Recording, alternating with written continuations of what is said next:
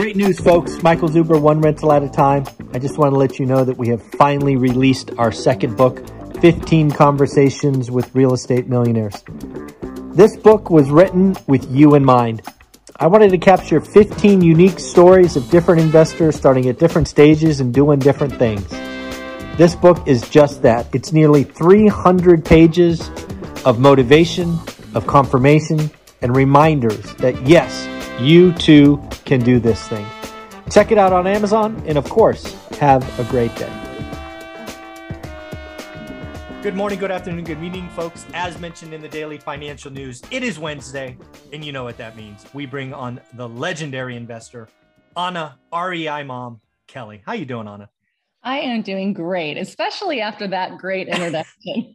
Always good to be with you. It puts a smile on my face. Awesome. And the audience loves you. They give great comments. Folks, do me a favor. If you love Anna giving us some time every Wednesday, give her a shout out, some applause, thumbs up below, just so she can see them and keep coming back every week. So thanks for that. I want to talk about your biggest deal ever that you're going to do solo, coming back to you after you let it go. So that's a fun story. It is a fun story. So, I've done large multifamily deals. I mean, our largest deal was an $80 million deal, right? Woo! But it was syndicated. So with lots of investors. So when you're a general partner, you get a piece of that, which is really nice. And I've done some joint ventures, up to $10 million deals with 3 total partners. So we've done some bigger deals, but in terms of my own properties that I'm just buying for my own portfolio, my largest deal was about $1.5 million. Okay. To date. So, the last couple of years, they've been in that, 725 to $1.5 million range pretty consistently because I'm doing smaller multi-units, right? Yep. So this deal, the purchase price is about $2.6 million. Whoa. It's a 20 unit.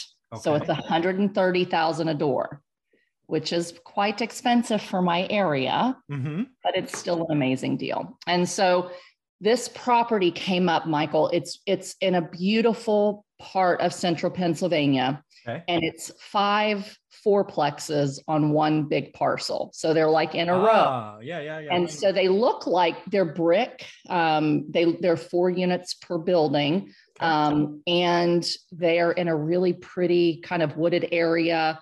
Really nice parking. And what's interesting is even though they were built in the late 70s, they all have central air and heat, which is central air and gas heat. So they have heat pumps and I think some gas. And that's rare in our area for that vintage. Most of them don't have air conditioning. So the fact that they have AC, they're older, they're in a really quiet wooded area that people want to live in and super close to the med center. And a lot of jobs means it's an area where I'm going to have no problems getting tenants for a long time. So when I saw this property pop up, I'm like, this one's a legacy property, to pass on to my kids that they can own basically in our backyard. And so I wanted it, right? Yeah.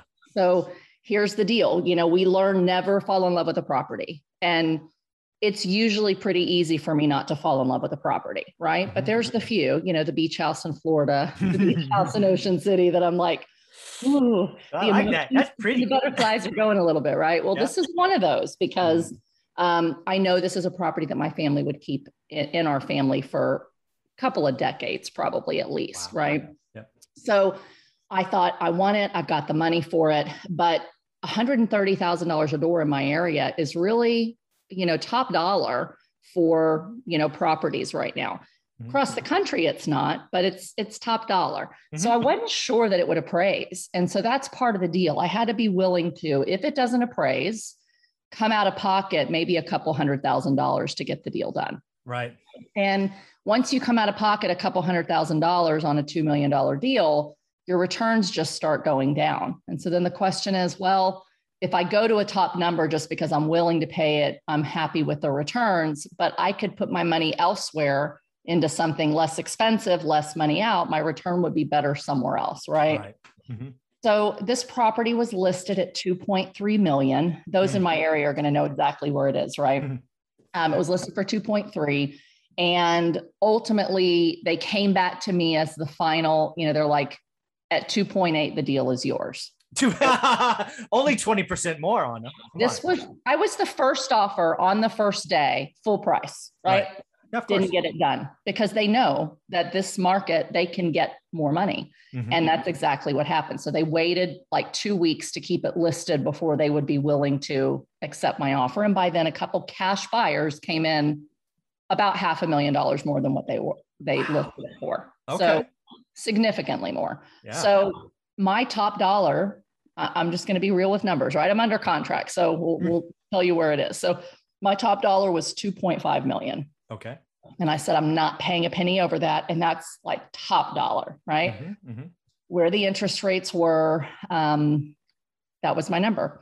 They came back and asked me before it went to another cash offer if I'd go 50 grand over that. I said, no, because that was it. That was it. And I knew I had the chance of losing it, but you have to hold firm when you know your numbers, right? Right. So I lost the deal and I was really irritated. I'm like, man. So let's put a timeline on this. So this came out the first time probably 60 days ago?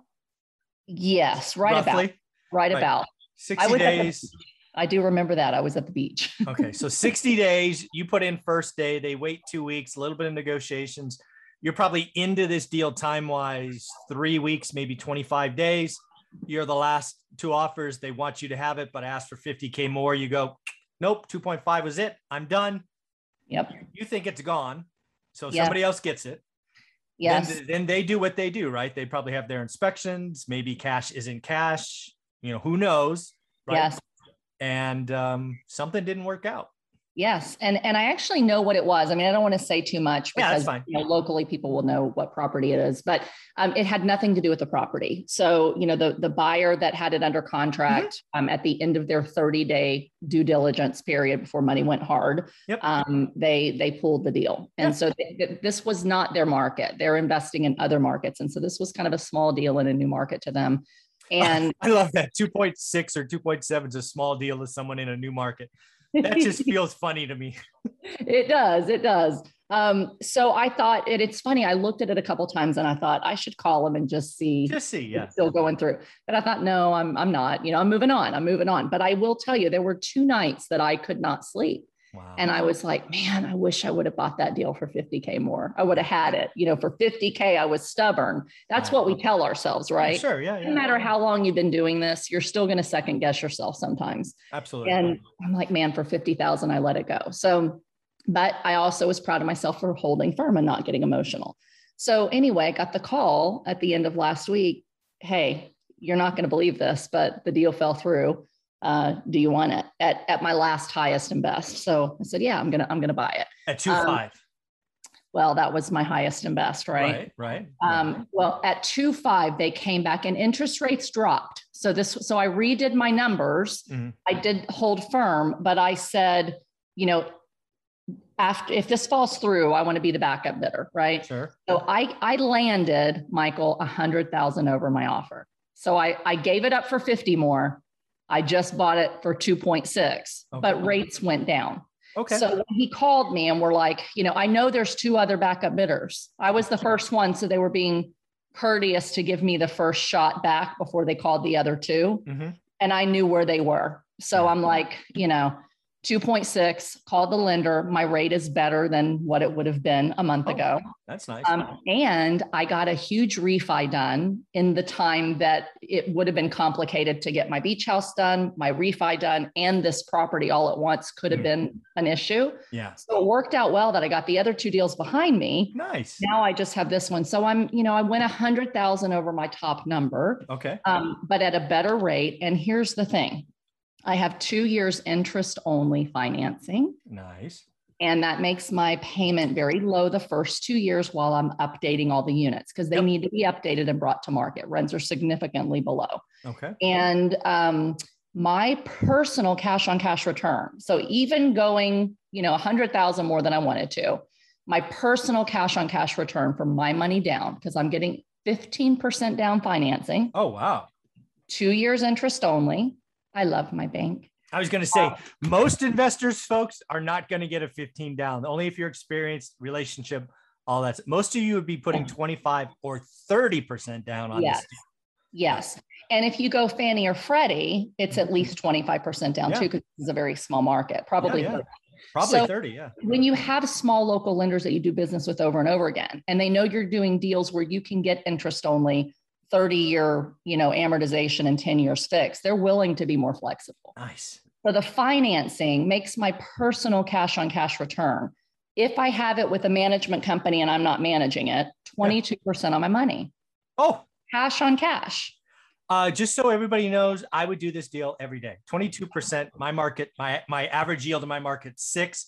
22 is a great deal. And as I always say, Anna, it's a great deal. It's a great day to buy a great deal. That's what Sunny says. It is. Hi, Sunny. Oh, you have Happy and Sunny. I do. Look at these paws. They're just so cute. Oh, they got like socks on. It's fun. Anyway. Oh, so sweet. Yes. And, it's one of those things where when I saw this, I knew this was a great deal in terms of my return on my cash. Now, if you just look at price, and this is where people make a mistake, they see this market and they think everything's overpriced. The price is crazy. It's not, and then they just don't make offers, right? And even I had this battle with myself of, man, this price per door is way more than they were 2 years ago. To give you an idea, I bought a 10 unit for $70 a door 2 years ago, right? Yeah. This is a little nicer market, little nicer school district, but it's quite high. Yeah, that's a jump. Yeah.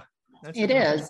But the market now is there's a lot of demand, a lot of people moving in, and there's a shortage of housing. And that's part of it, again, which we're seeing in a lot of states. While some areas were kind of in hyper supply, there's still a housing shortage. And so where this is a strong B+ to A- area. What I like to do with folks, just, the Monopoly board, obviously. Yeah. Right? Where would you put it on the Monopoly board? What color? I'd put it probably like yellow or like the dark orange? Yellow or green. Okay. I played Monopoly my whole life, but I'm trying to remember where. It's not quite blue. Right. So it's not the dark below Park Place. Yellow's up here. Yeah. It's probably, it's yellow, green, and blue, I think. Okay. Right? Yeah. Yeah. So it's pretty high. There. Oh yeah. That's a B+ for sure. Yeah. Yeah. And so, the homes, the single family homes in the area are, 400,000 to $1 million. Ooh. Oh, yeah. So, and I can get $1,200 to $1,400 a month rents. So what are the configs? So 12 to 1,400, is that like a 3, 1.5, or what do we got? 2-bedroom, 1-bath apartment. Oh my goodness. 2 ones wow. Yes. And they're all the same. You got 22 They're all the same. Yeah. Carports or garages or? None. Nope. None. Street parking. Just off street parking. There is private parking. It's right. Okay. in a tucked back private little area. Okay. So it feels very much like a private residential area, not like a big complex. Okay. It's off the main road. And so, my rent upside is really good. And part of why I worried about the appraisals, because right now rents are significantly below where they should be. So apartments are valued. Yes, you can look at price per door, but you look at the net income that it's currently producing. And if rents are really low, it may not appraise as high as it should if the rents were where they should be. And absolutely. So, when it came down to it, even though the price per door was a little higher, when I looked at what else I could buy, I have found nothing else that produces a 22% cash on cash return. Yeah. And shocking. If I hold it for 10 years with a modest, get the rents where they need to be within 2 years, probably within a year and a half, and just a 3% increase in rents every year and a 3% increase in expenses, my total return if I sold should be about 75% annualized. Annualized. Wow. So this is an amazing deal. Yeah. It is. So I'm absolutely thrilled. Very it's cool. a really, really good one. But the lessons here, we always like to talk about lessons. Don't get emotional about a property. Don't get emotional. You have to have a top dollar and be willing to walk away. And I did, and it came back. This is the 3rd time that I've walked away from a deal and it's come back. Yeah. I wish it was everyone that I lost. It's not, but it does happen. Right. Yes, and it's enough to be interesting. Yes. It's enough to be interesting. And so I've learned, at a certain number, you walk away. When it comes back to you, you go, okay, there's a reason this is coming back to me. Yeah. Let's look at the numbers. Let's really hone in the pencil. And the other thing is I tend to be really conservative on my underwriting. A lot of people say they are, but they're not, right? Yeah. But if I know if I know I can get 1,300, I'll say I can get to 12 in 4 years. Right. So I know I can probably push it, but I just want to look at like really conservative. Let's say rents go down. Yeah. You know, I still put my vacancy higher than what I know my area is. So I was like, you know, I am being ultra conservative. Let's be realistic what I really think I can do and where's my number. And I could have paid more than I did. So where are rents today? I'm going to guess. So if you say market's 1,200, are they like 800, 900? Where are they today? Less. Oh my God. Yeah. That's going to hurt your NOI. Yeah. But this is where the interest only comes into play, you know, as a multifamily investor. And interest only can be a dangerous thing if you don't know what you're doing, right? You don't want to buy deals only if they pencil it interest only. That's not a good idea. I would still cash flow if I was paying principal day one, you know, so, but the interest only definitely gives you that time to have a lower payment while you're updating rents and turning, you know, units. So that makes it really good. And, you know, just be conservative on your underwriting and look at what else you could buy. You know, that's the real issue is if you get on the dollar per door, you're going to pass. People did pass on this deal because of the price per door. But when you look at what the real costs are and your true net operating income, you know, it's amazing. Yeah. Very cool. Yeah. One of the things I bought plenty of buildings where the rents, I bought a couple of buildings back in 11, 12 that were half of the market. So what my experience doing that is you're going to actually have to recycle kind of 2 sets of tenants, right? Everybody thinks you're going to go from whoever's there to like market, but at least in my world, I had to go to the middle ground and then to market because you can't mix this one with, you know, half the audience here. You got to meet in the middle. So that was my experience. Yeah. I mean, our market it's so high demand and so little supply that I turn one unit. In fact, there's a real similar unit that I'm turning right now that people live there for years and their rent on a townhouse, very similar to these units was, you know, like 7 or 8 and I bumped them to 11 and they moved. Okay. I'll get 1,300. There you go. So we're replacing floors and paint and it'll go straight to 1,300. So it's easy to do in my market. Not always, you know, but so it's like you say, it's never a bad day to do a great deal. And I've learned to say no to a lot of mediocre deals. And when you learn to say no to mediocre and you hold on for the really great, awesome, you won't lose, you know? Yeah. Don't do average deals, folks. You can't get very far doing average or mediocre deals. Hold out. The deals will come. Keep doing the work. So Anna, how can people follow you, get part of your world? Because this has been a lot of fun. Great. You can follow me at greaterpurposecapital.com or on Facebook, LinkedIn, and Instagram at Anna REI Mom Kelly. Thank you very much. Look forward to topic number 2. Thank you.